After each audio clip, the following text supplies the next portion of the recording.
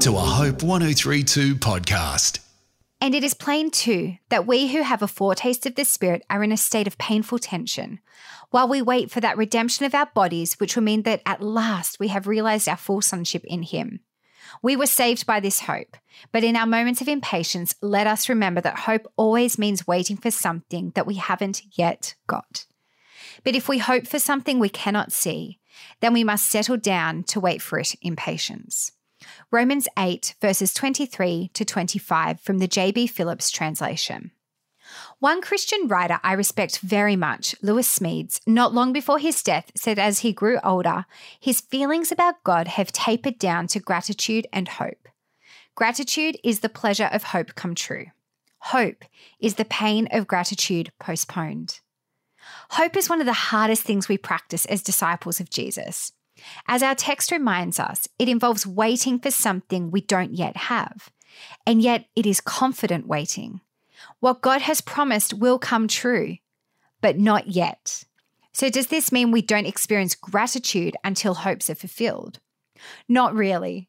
We are grateful for what we have received already. We only have a taste of heaven through the ministry of God's Spirit, but it is at least a taste. We enjoy many good gifts here and now, and we must not let the fact that we don't have it all deny us the appreciation of what we already have.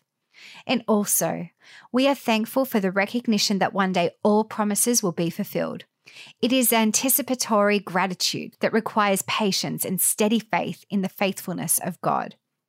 We always have something for which to be grateful. We always have something for which to hope. This devotion was written by David Ray.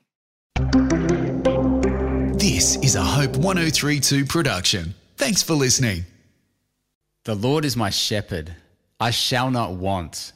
What does that mean? The Psalm 23 podcast with me, Ben McKecken, and theologian David Honey is a limited series podcast where we dive deep into the world's most famous psalm.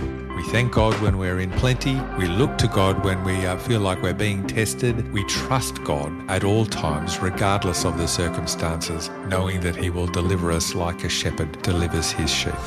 So come and join us on a journey with the Good Shepherd. Whether you're in green pastures or not, the Psalm 23 podcast. You can get it hopepodcast.com.au or wherever you get your podcasts.